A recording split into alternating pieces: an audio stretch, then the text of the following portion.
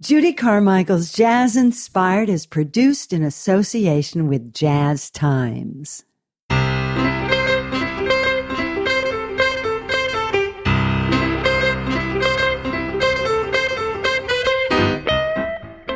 Bassist composer George Delancey is one of the most sought-after bass players on the scene today. At the tender age of 31, he is already a composer and arranger of depth and maturity and a swinging, commanding player.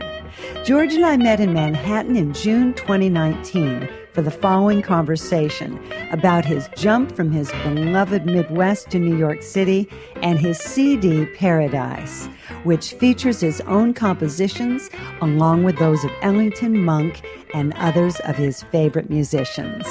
I'm Judy Carmichael, and this is Jazz Inspired.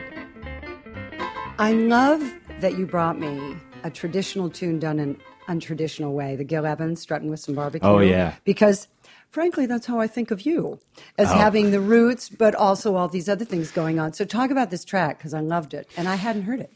That track, I got it when I bought that record, I think, when I was in college.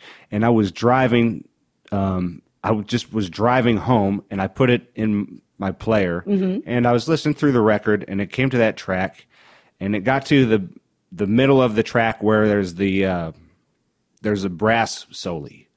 And they play through, so he has the tuba and then the trombone solo, and then he has the trumpet I love the way he orchestrates stuff. He's the best. I think it's trumpet, alto, French horn, and trombone. And then all of a sudden, there's a send-off into the saxophone solo, and I about jumped out of my skin because he hits this chord where the full band is just like out of nowhere. They just blare. And man, I was like, okay, I got to figure this. Yeah. I mean, I knew Gil Evans, but that was my first time really kind of checking out the stuff he did away from Miles that's not as well known, like not Birth of the Cool or Porgy and Bess. Those are like his well-known things. It was, I started to get a little deeper into him, but that hit me like a ton of bricks.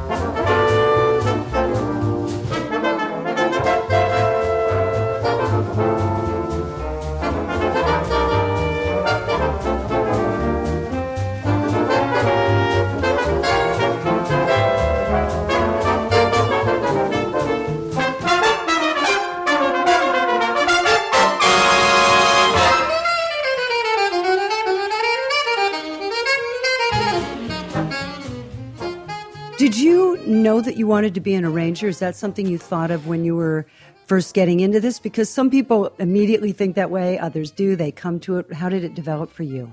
I always wanted to write my own music, and I started writing tunes pretty much when I started playing. I started playing trumpet in the 5th grade, and I was trying to write my own music at that time.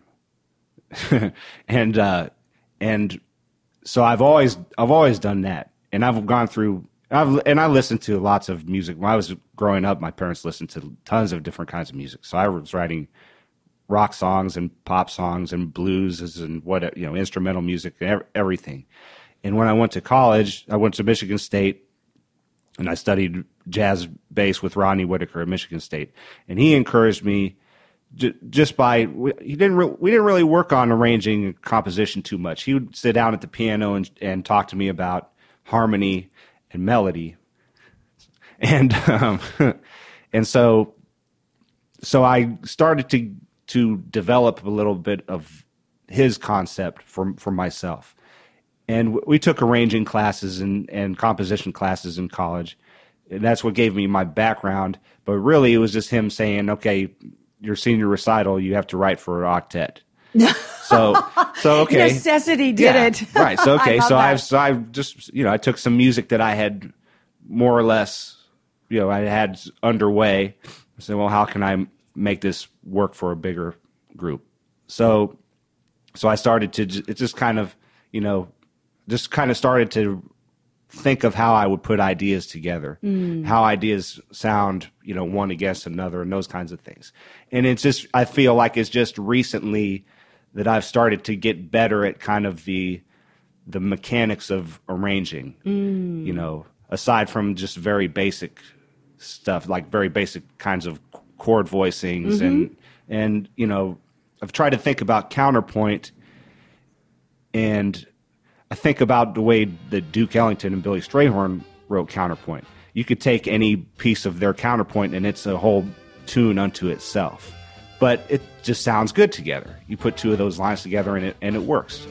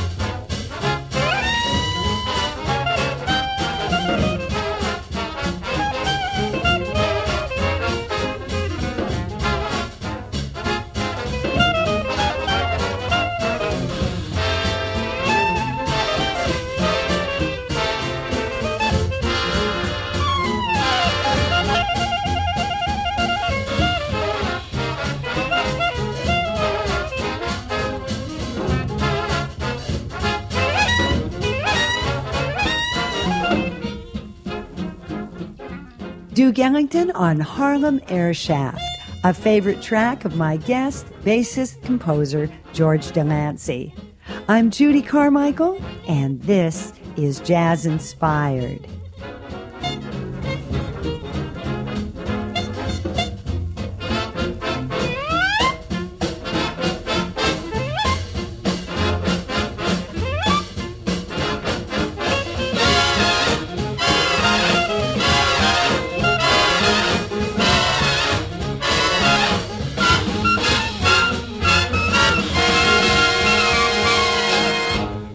So I've tried to learn more and develop more of the technical, kind of the traditional arranging techniques that all the great arrangers had, but just to think of ideas that sound good and how to make them sound good together.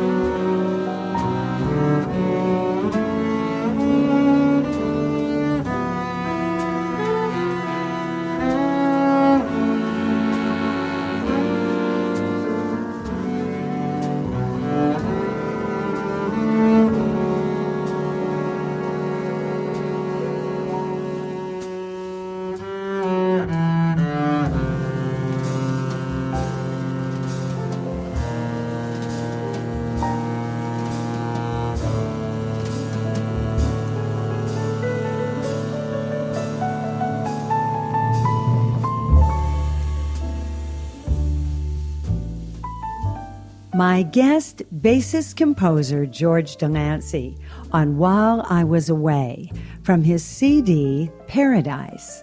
I'm Judy Carmichael, and this is Jazz Inspired.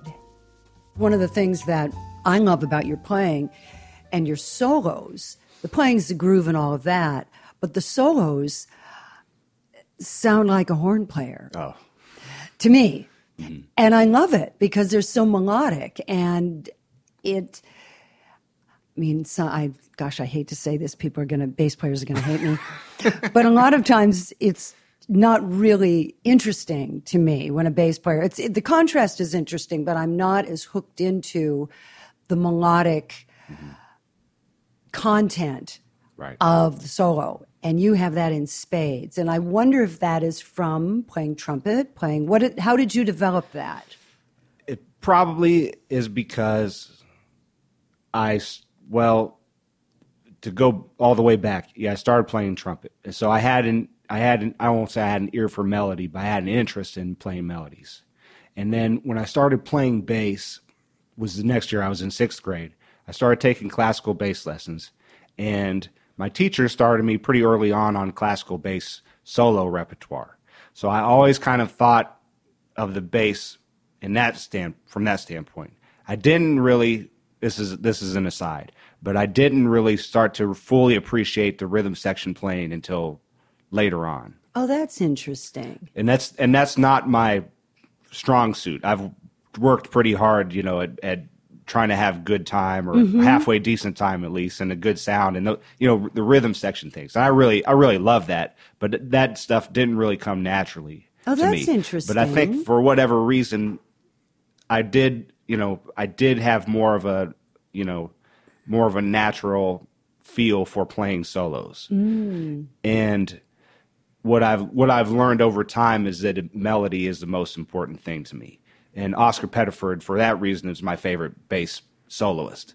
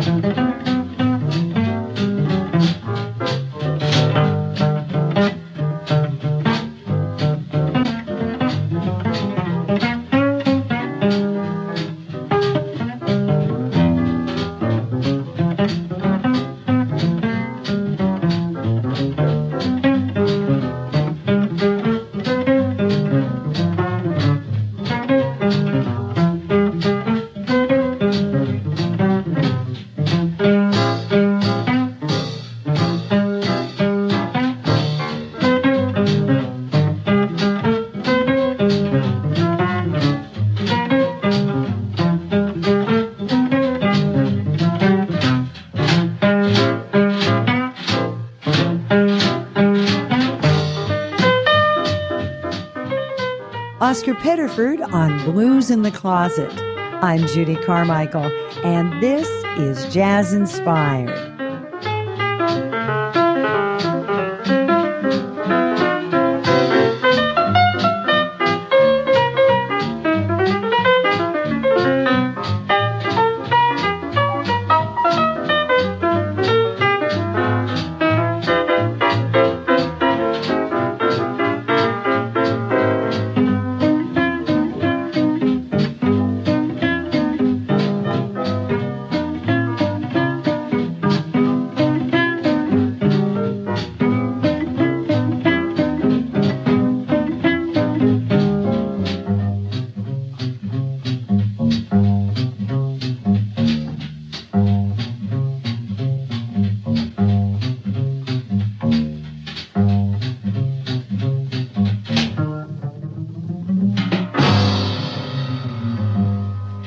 Oscar Pettiford is a favorite of my guest, bassist George Delancey.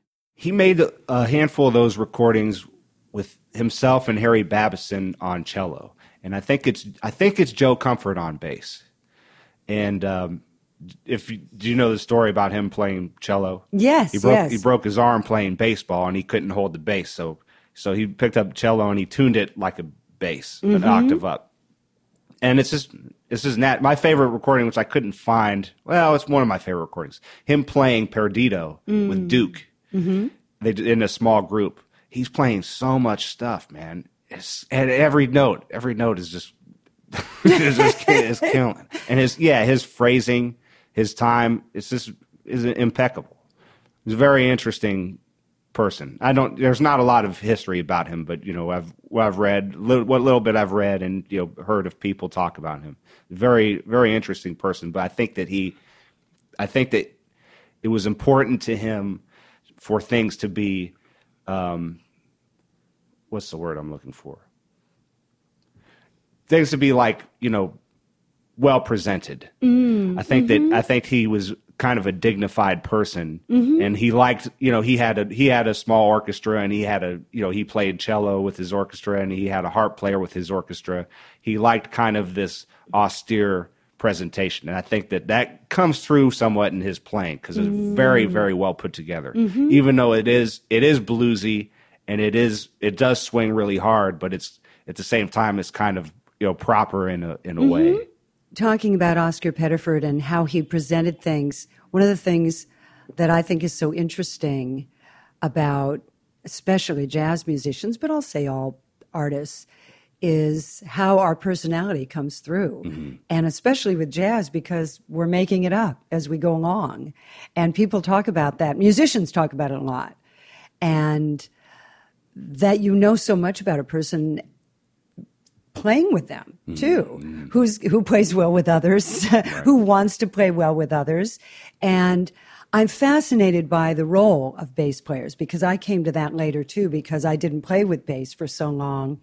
And that was practical. In my case, I think I told you that before when we met, that because I played stride, I didn't have to have bass, and I wanted to do less stride, but then it just became economical for me to travel by myself. Yeah.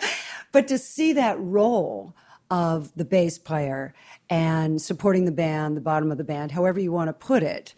Do you like that role? Is that something that you took to your personality? Talk about that, because a lot of people don't know that's how it works in a ensemble for us. Right. That's the role of the bass player.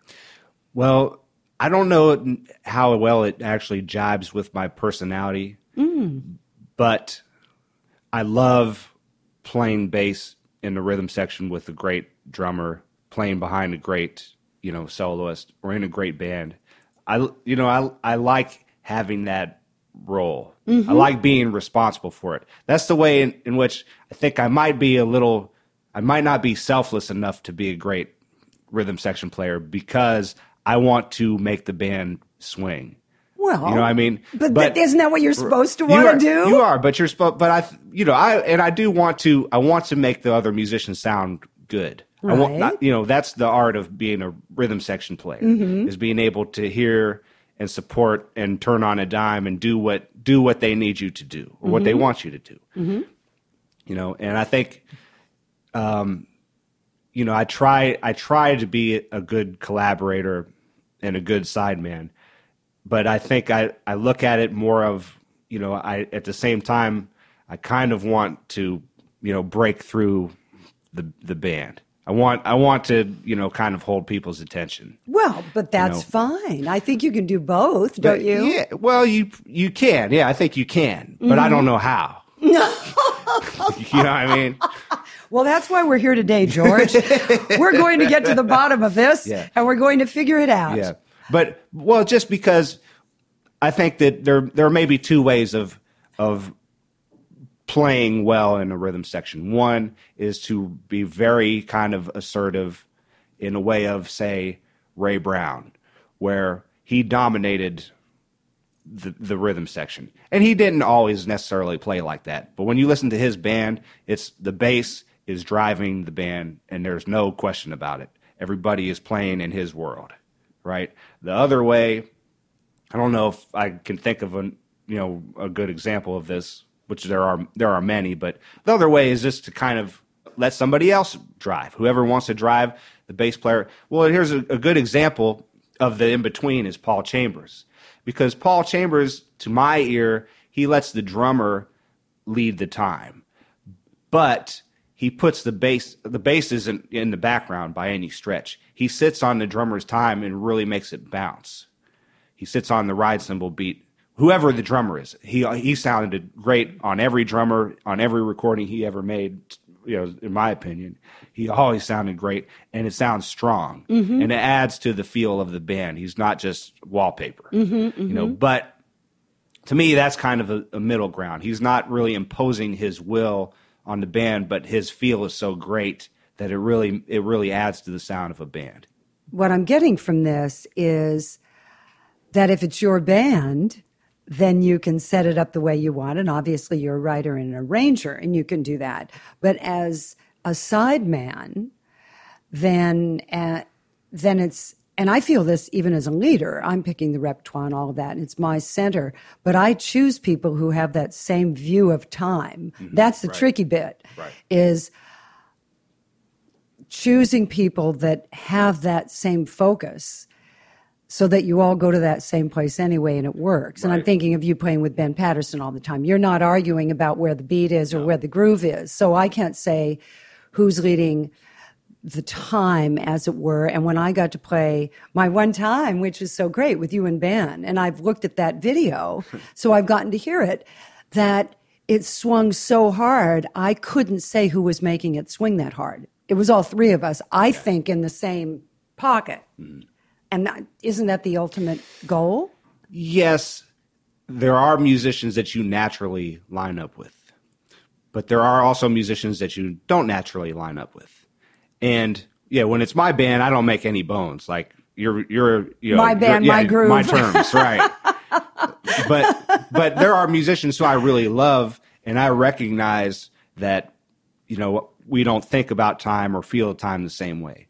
So if I want to play with somebody like that, I don't have to change my personality, but I do have to accommodate them. I mean, I want them to feel comfortable. Right. That's what the sideman thing is. Yeah. So that's where I'm saying that I don't know if my personality is the best suited for being a great sideman in that sense, and to where I can just be a chameleon and do whatever anybody asks me to do. I be always, happy with that. Well, I always try to do that, but I do have a way that's natural to me that I kind of embrace that I want. You want people to like to play with you. Right. That's who, this is how I sound. So, Yeah. and I put a considerable, amount of thought and work into sounding this way. But I do want people to be comfortable. If somebody calls me for a gig, or whatever it is, I want to do what they want me to do. And if I can't do it, I would rather just not be there. Yeah. Oh, no, absolutely. But the other thing that I like is to play with people who have a different feel or a different idea about the way it should sound, and just let it happen. Well, which is great, because then Right. you're going to learn a lot. Yeah, and I really enjoy it. I think that's the fun part of playing music, and playing jazz especially, is that you can play with somebody who's maybe a little bit more traditional or a little bit more modern in their approach, but if you know what you're doing and you listen to each other, it should be able to work.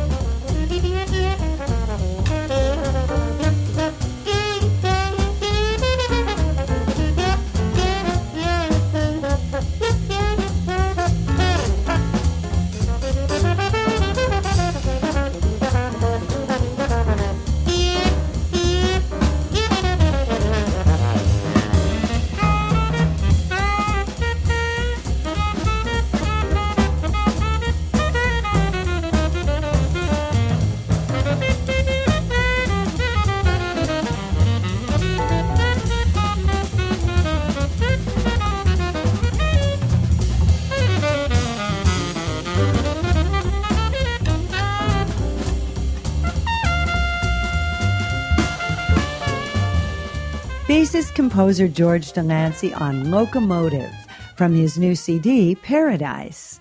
I'm Judy Carmichael, and this is Jazz Inspired.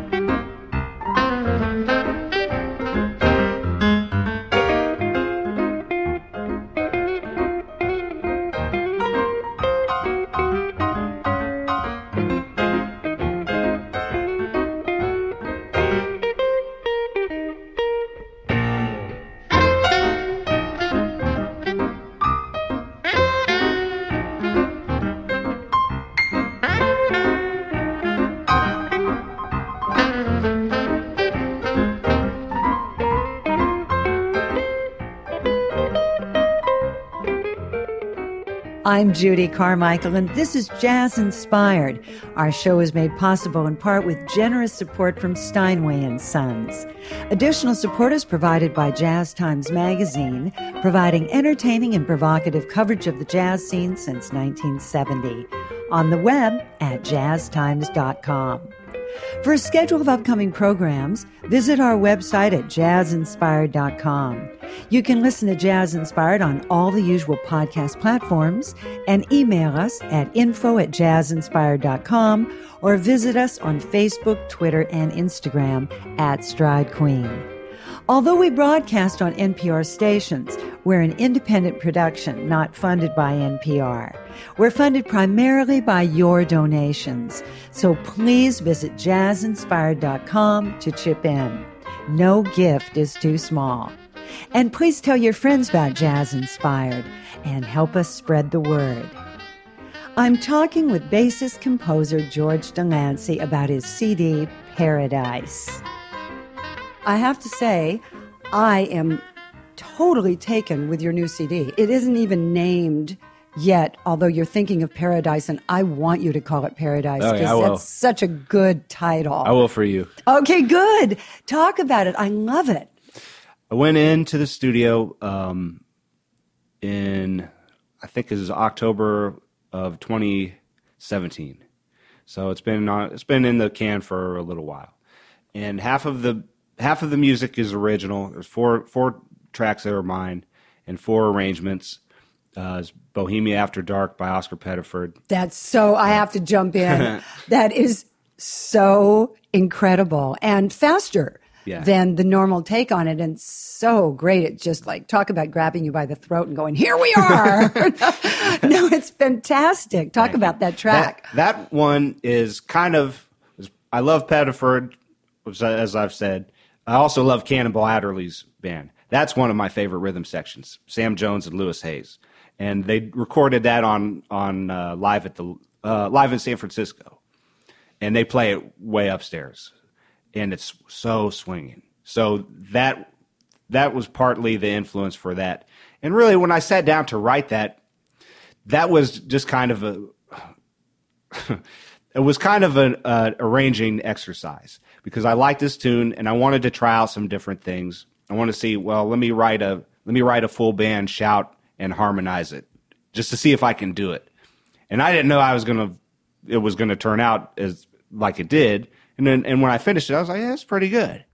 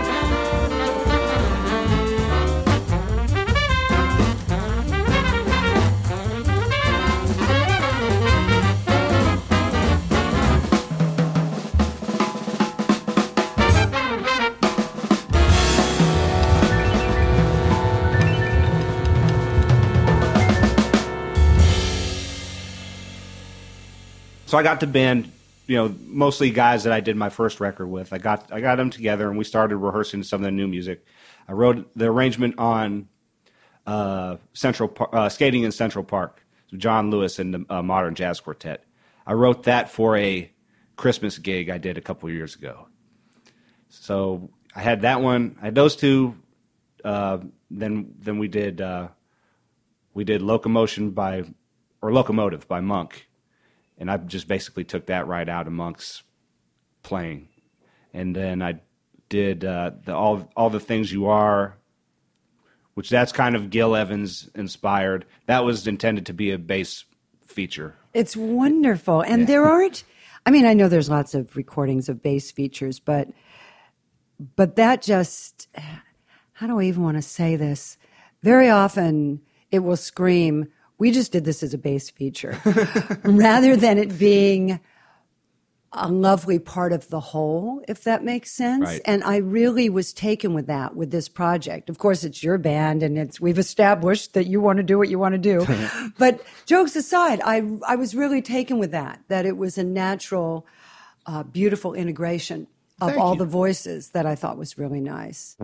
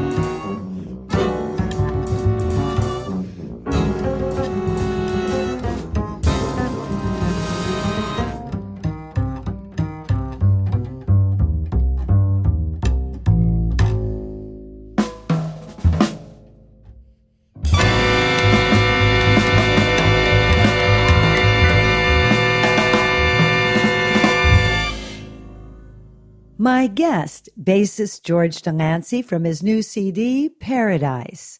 I'm Judy Carmichael, and this is Jazz Inspired.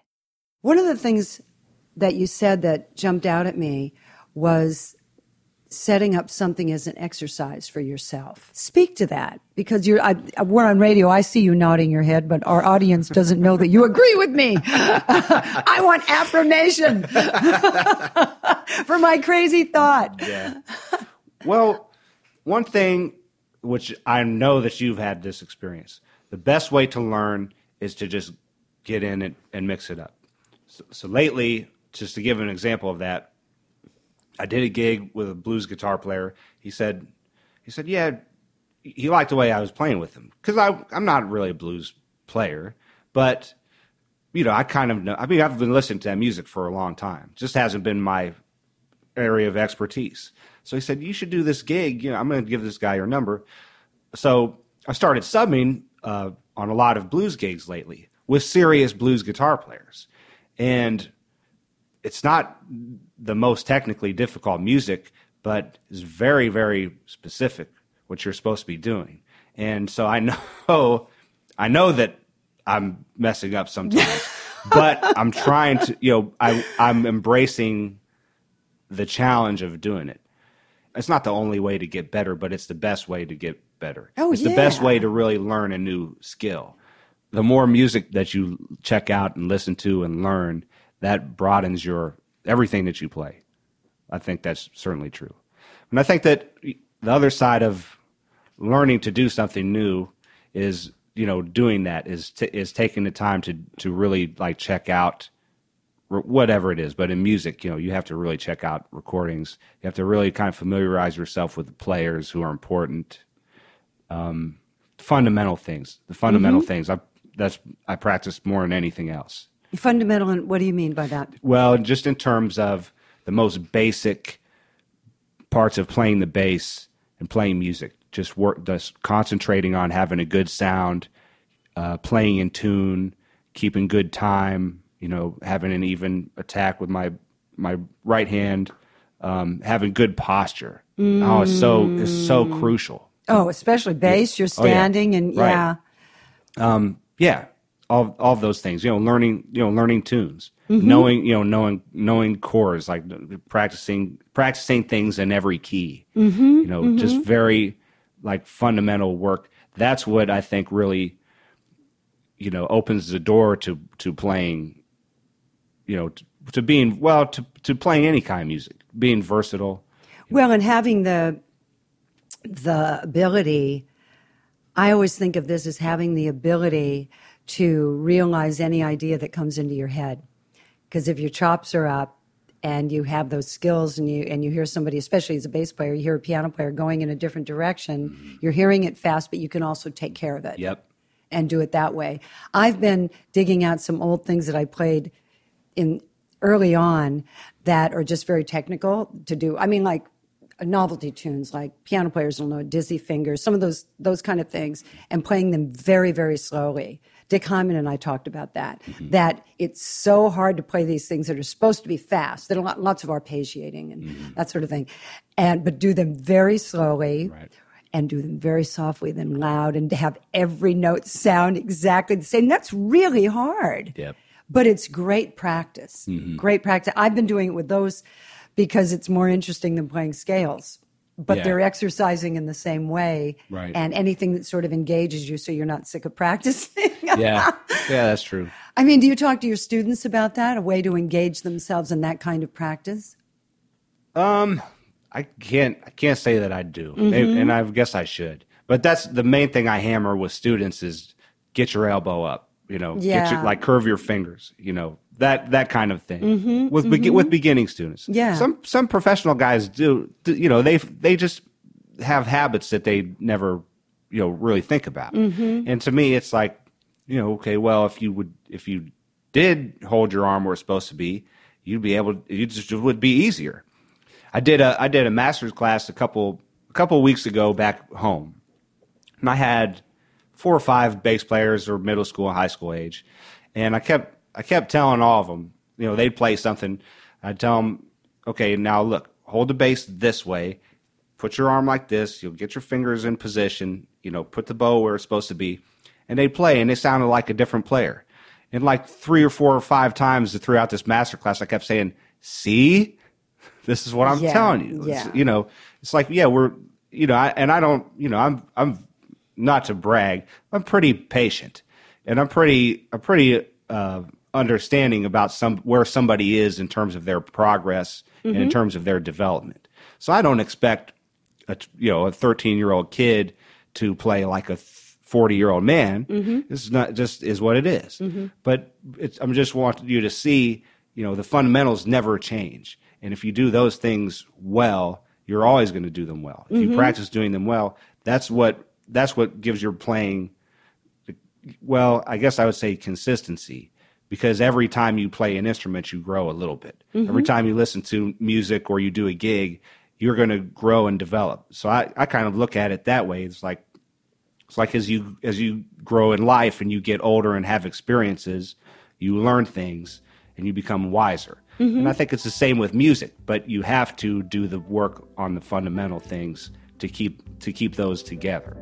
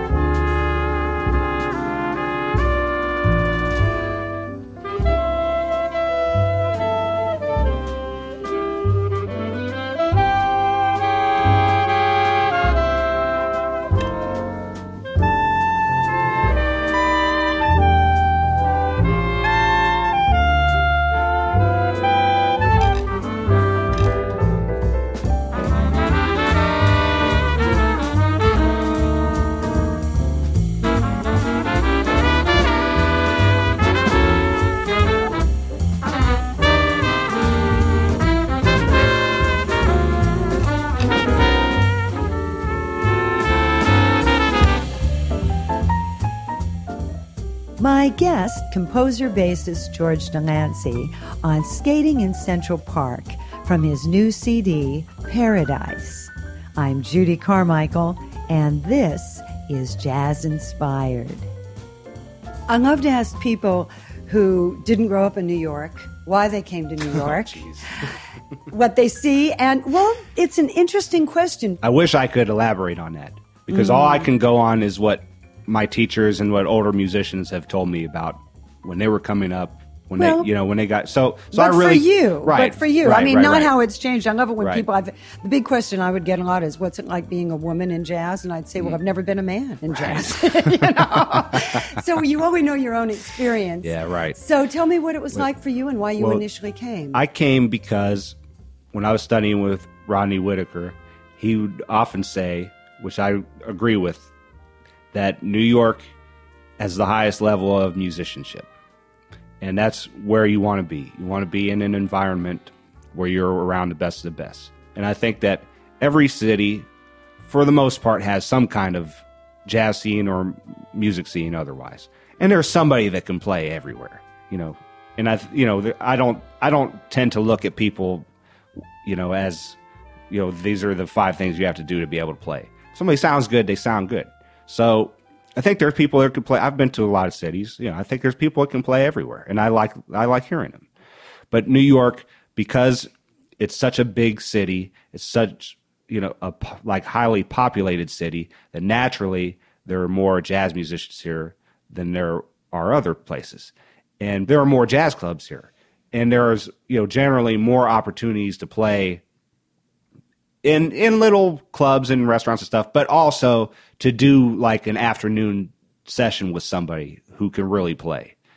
That's just in town. So all of those things are reasons to come to New York for me. And I've found that since moving here that I have been able to meet and play with a lot of musicians that I have always wanted to play with, and guys that I never would have known about had I not come to New York, who are some of my favorite musicians to play with now. So that's the more or less the short answer of my impression of New York. Which is great. Right, yeah. I mean, then that's exactly the same Right. as my coming. People told me to come, and it's a different time, but they said there's more people. Right. You'll really be tested. Yeah. And I think that's interesting because I think a lot of people think they want to be tested. But then once they're tested on the level that New York tests you, they don't really enjoy it and they want to leave or something like that. And you obviously have risen to the occasion and like being tested. And when I say tested, being challenged, I think is a better way to put it. Yeah, I think you're right. Yeah. But if you're serious about it, then you would want to do it anyway. If you love to play, then that's kind of how I felt when I came here. It's like I was willing to play anywhere, anytime, any place with anybody because that's what I wanted to do. So, if I hadn't had that attitude, I wouldn't have ever come here. I'm a country bumpkin. This is not. This is Are not. Are you a country bumpkin? Pretty much, yeah. Still? Yes. How long have you been here? I've been here for 8 years. 8 years, and you're still a country bumpkin. Yeah, I have think to say that, so. And I don't think that's a bad thing necessarily. Why do you say that? No, I don't think it is. It's just because I'm not, I'm also not. I guess I'm an in-betweener because I didn't grow up. I'm not a woodsman. I'm not a farmer. I basically grew up in a small town in Ohio, and so it's kind of typical Midwestern upbringing. But I like having space around me. I like I like being, independent and self-reliant and all that kind of, Midwest thing. Yeah, living in New York, it's like, I love the first time I came to New York, I didn't want to leave. I was like, okay, this is where I'm going to be. But living here is a much different thing. And my dad was kind of the same way. He grew up in Columbus, which as far as big cities go is like pretty much like a cow town. And he went to college and played football out in L.A. actually, well in Pomona. And so he talked to me about it. He said it's just a grind. You got to plan your day around the grind. You don't, and it's just a different lifestyle. So I haven't embraced it, but I've kind of just quit fighting against it, I guess. It's why you have your bass with you here today, because you're on your way somewhere. Well, I drive. That's the part of me that won't die. Like I won't go on the subway. I just drive. Well, you're a bass player, so it's convenient to drive. Yeah. So it's trading one headache for another. Well, I don't think people. It's interesting for people who don't live in New York. The first time I went shopping when I first moved here, I bought grocery shopping. I bought all these groceries and then realized I didn't have a car. So I hadn't even thought ahead. I couldn't carry all those groceries. Right. Yeah, right. And there I was. So there's a lot of little and I look back on that and it's so funny to me how naive I was. Yeah. But that's hilarious. George, we did it. Thank you so much. I really enjoyed it. I've been a fan since I heard you with Ben Patterson, that first time at Mesro, and then getting to play our one tune. But there will be other times. I hope I'm one of those people that you'll play with. I know you're really picky. Anytime. Thank you so much. Very, very kind. Thank you very much. Thank you. You've been listening to my conversation with George Delancey. I hope you'll join me here next time when I talk with another celebrated creative person about how jazz has inspired their life and work. I'm Judy Carmichael, the host and producer of Jazz Inspired. My production engineer is Curtis Heidoff. You can listen to Jazz Inspired on all the usual podcast platforms or at jazzinspired.com. Our opening music was Airmail Special, and the mid-break music is a smooth one from my CD, High on Fats and Other Stuff. The closing music is Old Fashioned Love from my CD Trio. I'm on piano with Mike Hashem on sax and Chris Flory on guitar. Judy Carmichael's Jazz Inspired is made possible with generous support from our listeners and from Steinway & Sons and Jazz Times. For a schedule of upcoming programs, to sign up for our email newsletter, or to find out how you can personally support Jazz Inspired, visit our website at jazzinspired.com. You can email us at info@jazzinspired.com or visit us on Facebook, Instagram, and Twitter at Stride Queen. For more information, visit judycarmichael.com or jazzinspired.com.